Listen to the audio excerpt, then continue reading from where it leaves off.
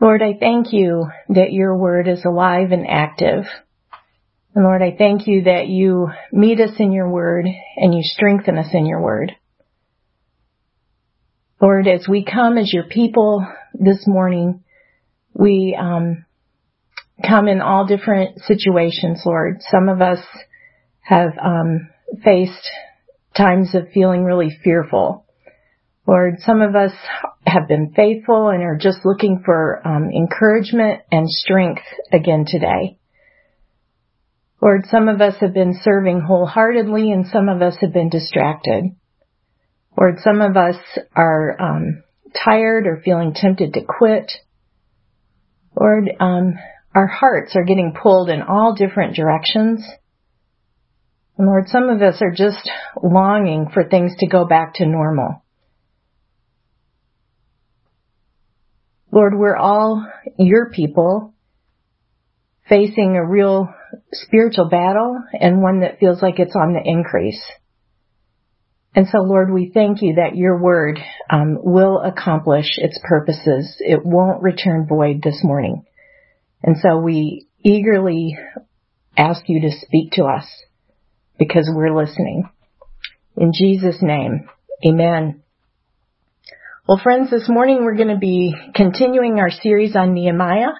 And you'll remember that in Nehemiah, there's this emphasis on restoring the temple and restoring the people and restoring the walls as we've looked at Ezra and Nehemiah together.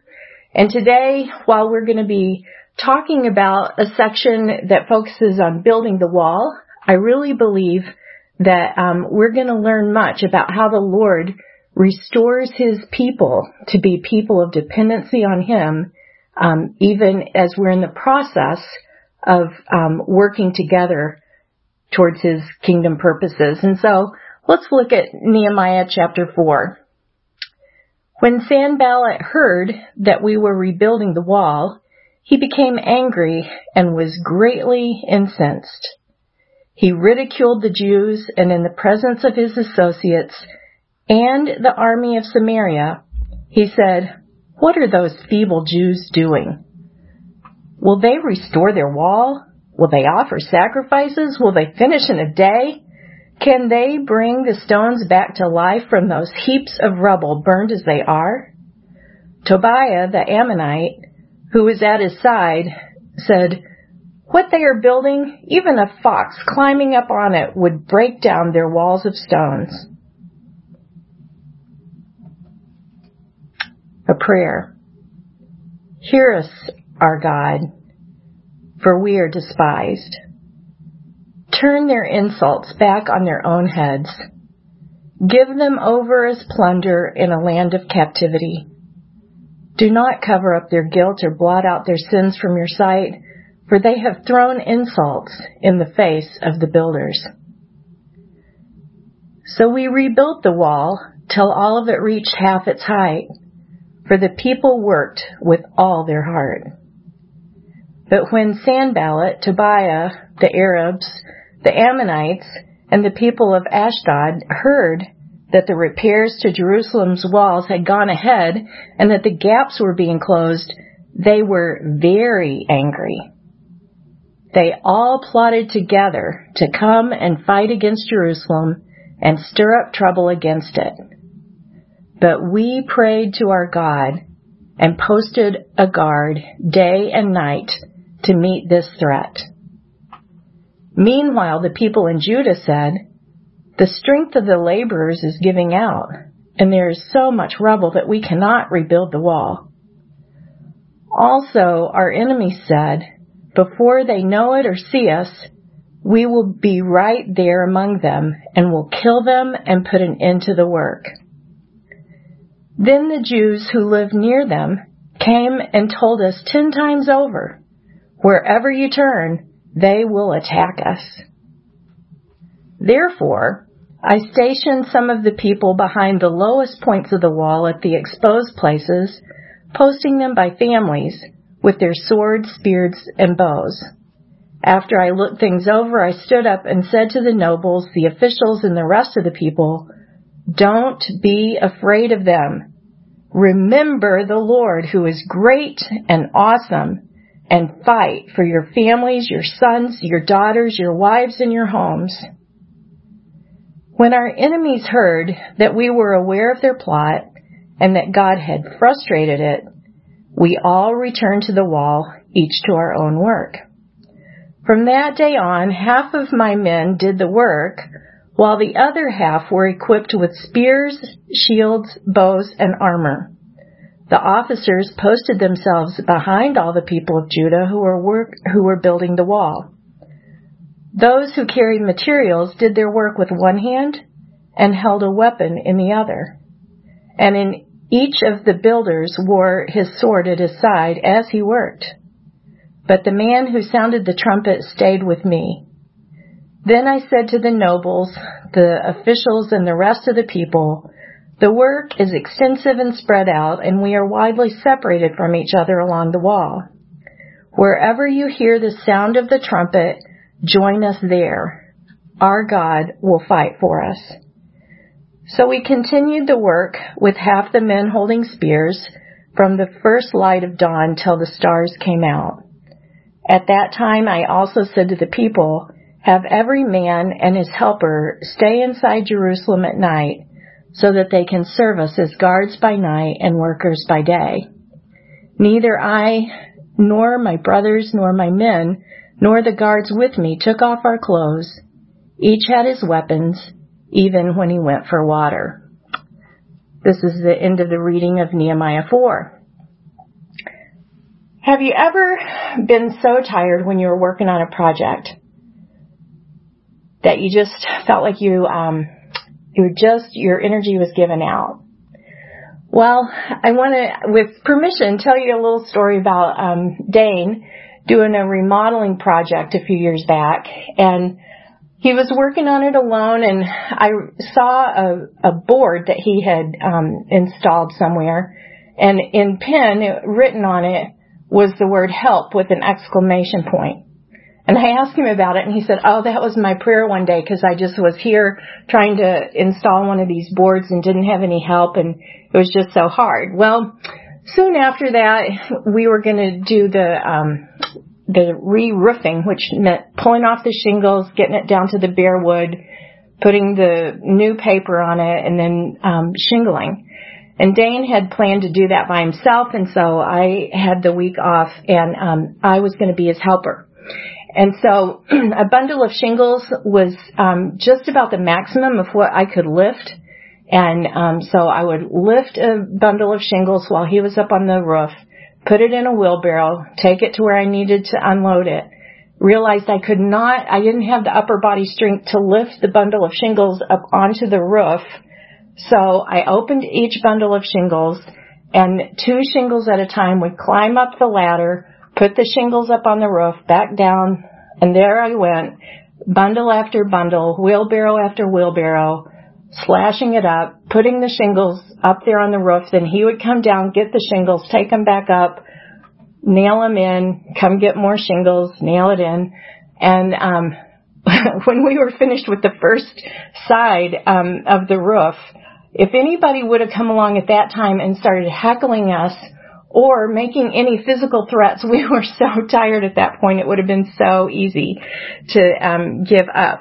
And I don't know, as I think about this little story, I wonder, can you imagine we're in the middle of a hot July, just like it's been this one, and working, it felt like from early morning till late at night in the heat, doing this hard, what I felt like was hard physical labor. And this is what the people of God were doing here with rebuilding the walls.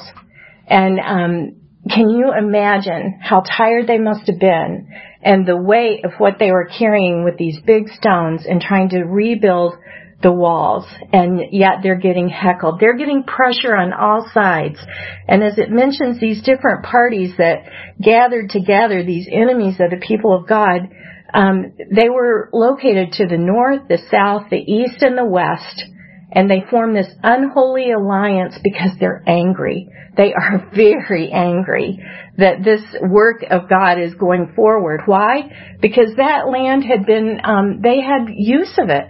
while there was just the remnant of the people, the Jewish people that had been there, they had been very complacent, and as all the others had been in exile. And so all those neighbors had gotten used to having full access and to that property, and they felt threatened by all of a sudden there's organization, and Nehemiah has come with yet the third wave of exiles returning to Jerusalem.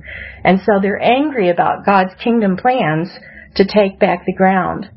And so they start with psychological warfare, and then they transition to physical warfare as they mock, and then they threaten to attack.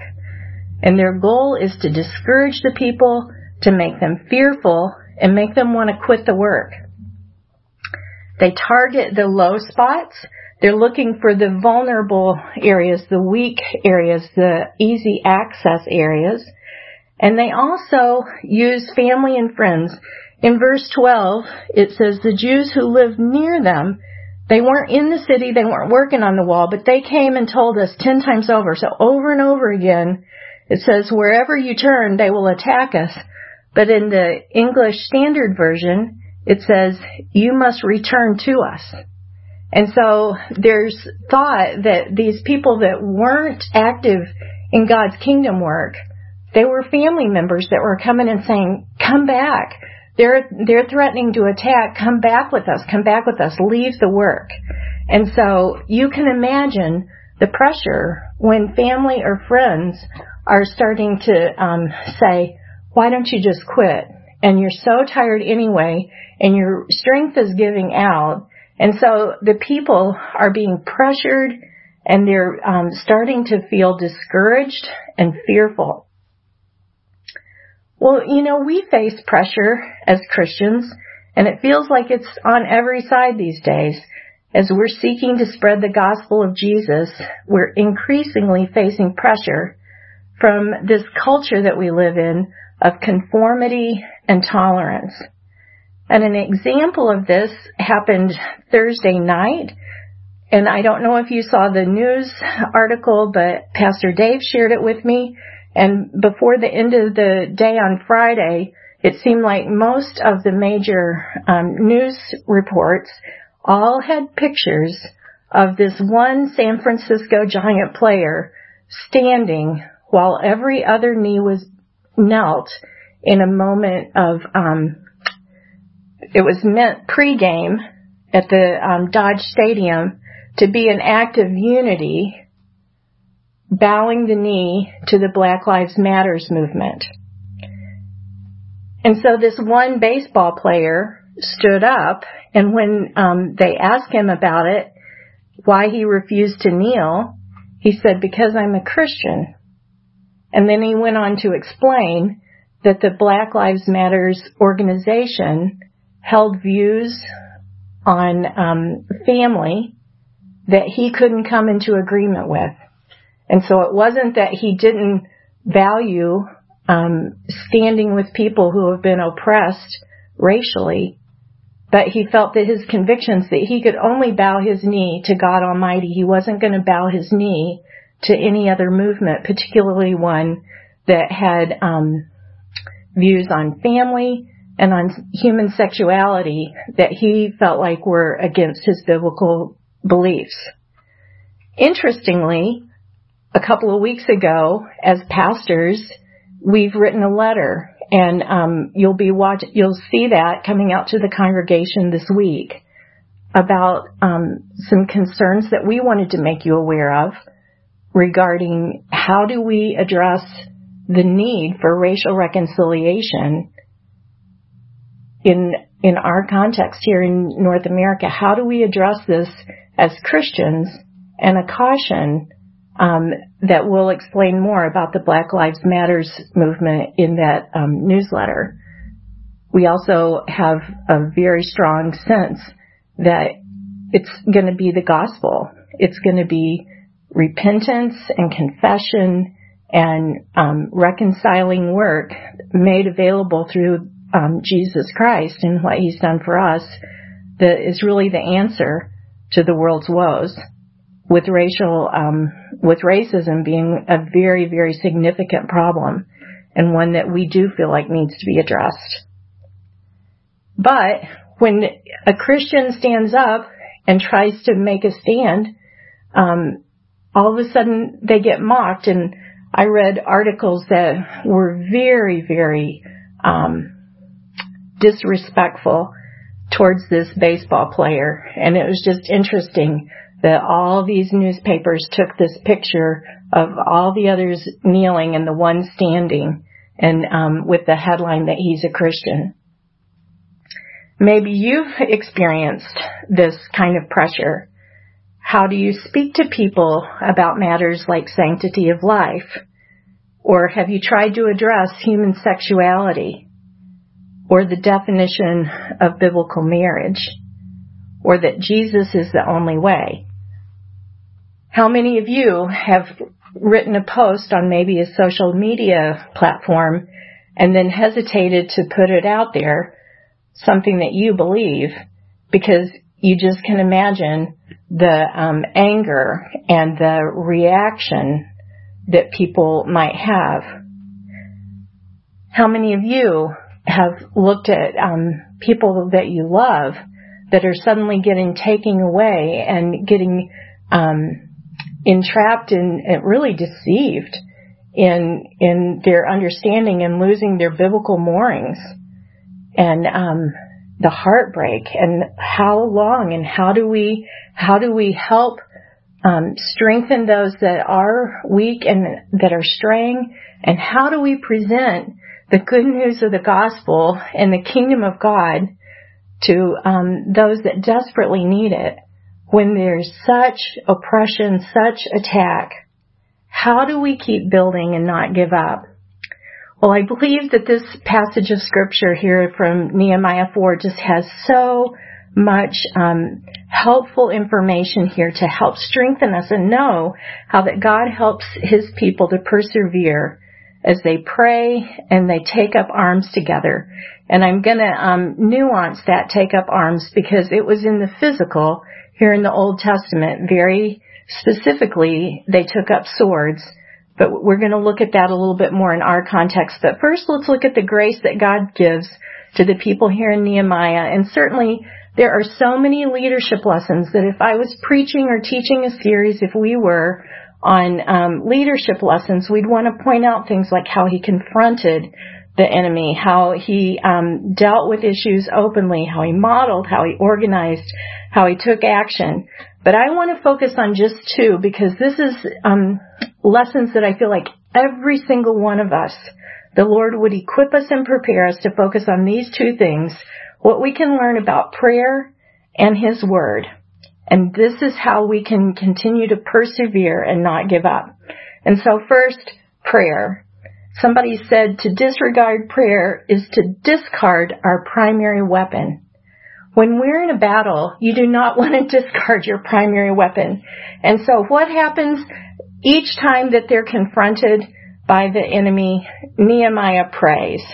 It's his first response to a threat. And he prays honestly, and he prays publicly so people can pray in agreement. And when he prays, it's showing that he trusts God. He is dependent on God. He takes a couple of actions that are related to this prayer, and it really intentionally connects the people and helps them to be watchful and alert for one another. And he does this by making some reassignments.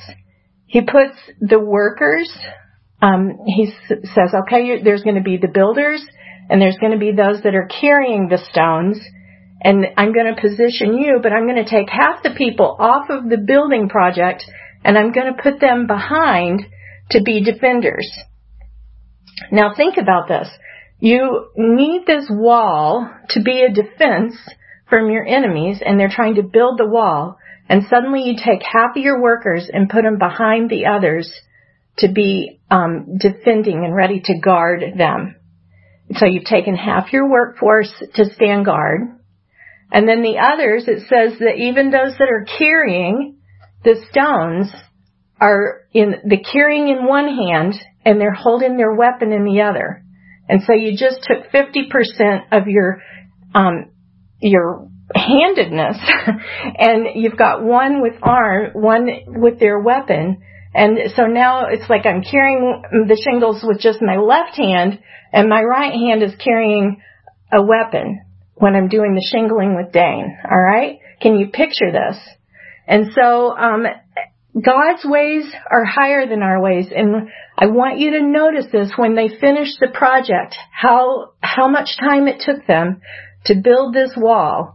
And notice that this is not the human way of thinking, but it's God's way, to have them positioned in intentional connection of alertness to defend one another and to be watchful for one another. And then they've got officers even behind that to encourage the workers and also to discourage those that would step away and just want to leave the project, to be defectors. And so prayer. How do we persevere when opposition gets tough? How do we keep going? First thing is prayer. And then the second that the Lord gives us is His Word. And I want to point out that in verse 14 and verse 20, that Nehemiah prophesies, and what he's doing is he's actually speaking God's Word from Deuteronomy 7:21 and from Exodus 14:14. He's drawing people's attention back to God Himself using His very own Word. And so he says this. He says, "Don't be afraid of them. Remember the Lord who is great and awesome," quoting from Deuteronomy. And then verse 20, "Wherever you hear the sound of the trumpet, join us there. Our God will fight for us," quoting from Exodus 14. And so turning the people's eyes back towards God in the time of great oppression, using God's Word, His very Word. I also want to point out that, and I'm putting this under the section of God's Word, that He speaks prophetically, and then He tells them, secondly, take up arms to defend yourself. And so that verse 23, again, I want to say that there's a different translation, the ESV, instead of it saying each had his weapon even when he went for water, it says each kept his weapon at his right hand. And so the idea behind this is that every single person had a sword. Every single person had their defense weapon. And so now, how do we keep building and not give up in a New Testament context? What is God's grace for us? And I would say, as those that are living after the time of Jesus Christ, He tells us to love our enemies, and He gives us this picture of when the time comes to stand firm then. When the battle gets fierce, Ephesians 6 talks about putting on the full armor of God, being fully dressed with every piece of armor. And what is in our hand? It's the sword of the Spirit. And so we're to have that sword of the Spirit, which is God's Word. And so notice that every single person was carrying their sword, was carrying their weapon, no matter whether they were building, they had it strapped to their side. If they were carrying the stones, they had the weapon in one hand. The people that were standing behind were all fully armed with weapons. And so everybody is to be connected to God's Word. It is so vital. It is so vital that we know God's Word. And that sword that's talked about in Ephesians 6, the sword of the Spirit, that was a little 2-foot long sword that was intended for hand-to-hand combat. And so when we come up against the enemy, when we come up against a culture that is anti-Christ, what is our weapon that God's given us? Our very Bible that reminds us over and over again of our mighty, awesome God who will fight for us. The battle belongs to Him. And Ephesians 6 goes on to talk about and pray on the Spirit on all occasions with all kinds of prayers and requests. And keep this in mind. Keep on praying for all the saints. And so praying, again, what are our weapons? How do we keep going and not give up? It's through prayer and the Word. And I want to say something about prayer as it relates to how Nehemiah positioned them. Remember, he positioned them. Half of them were working and the other half were behind them defending. And I want to say that this is where we get the idea and the context for how that we are to set up a prayer shield and have workers that are working in ministry and have a group of people that are praying for that very work. We see that in the Old Testament with Moses and Joshua. And we see it in the New Testament where Paul is saying, keep on praying for all the saints. Pray, pray, pray. We follow the example of Jesus. Jesus relied on prayer.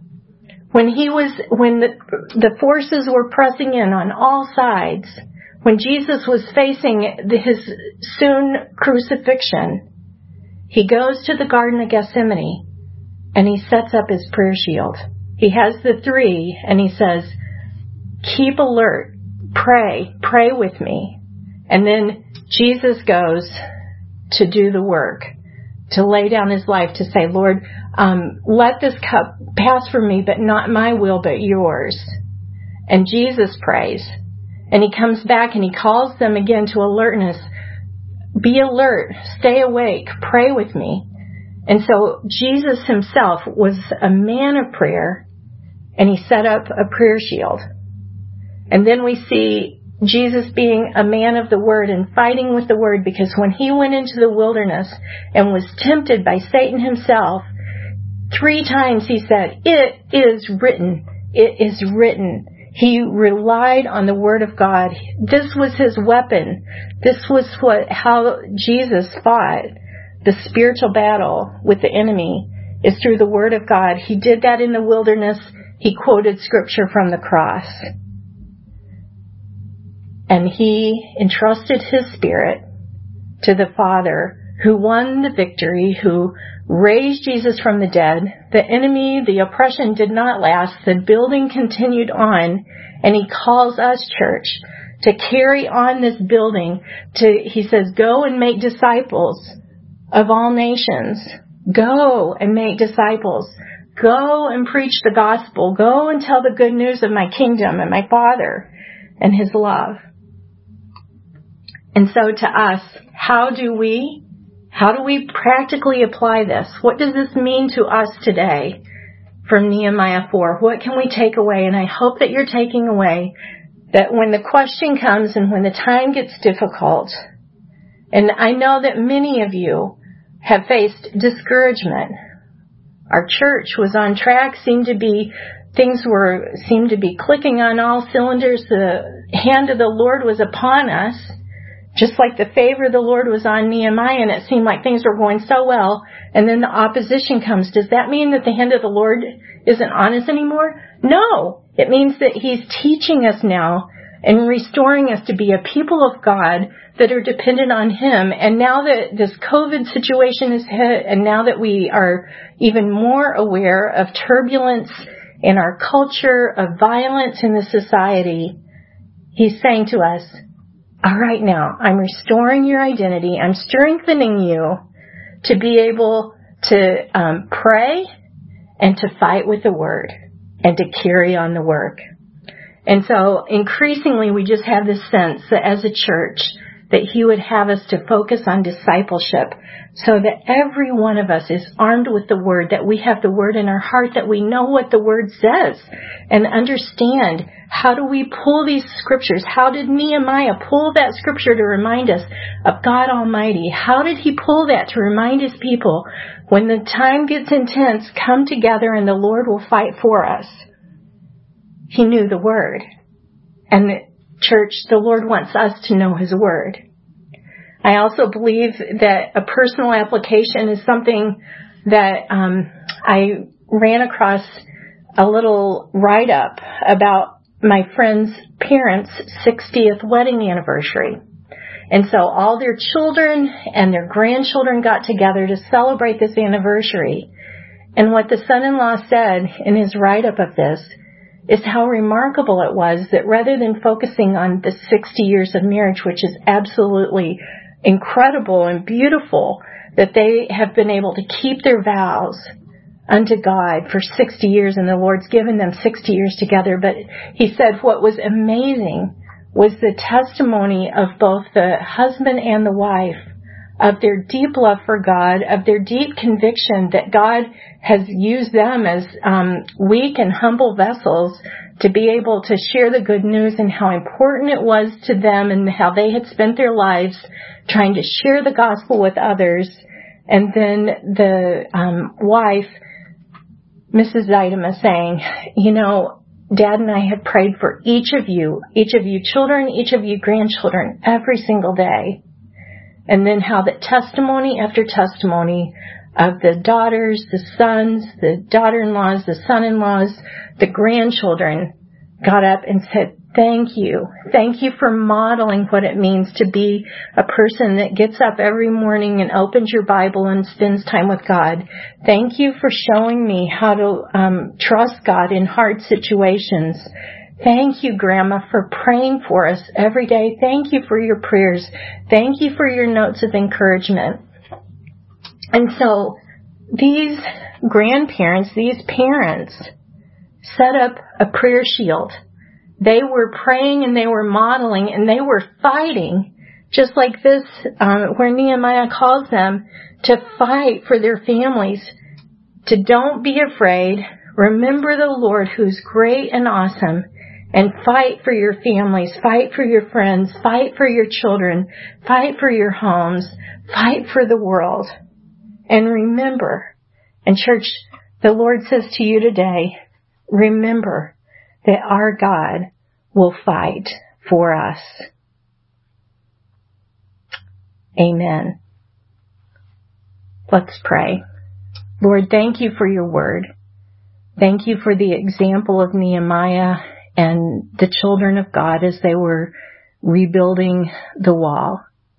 And Lord, thank you that you encourage us today. You strengthen us, that you'll help us persevere no matter what we face today in our own situations as a church. Lord, as we look at our children and our grandchildren and our friends and our neighbors and our coworkers that we love so much. Lord, help us to persevere. Help us to be people of your word. Help us to be people of prayer, in dependence on you, our faithful God. And we pray all this in Jesus' name. Amen.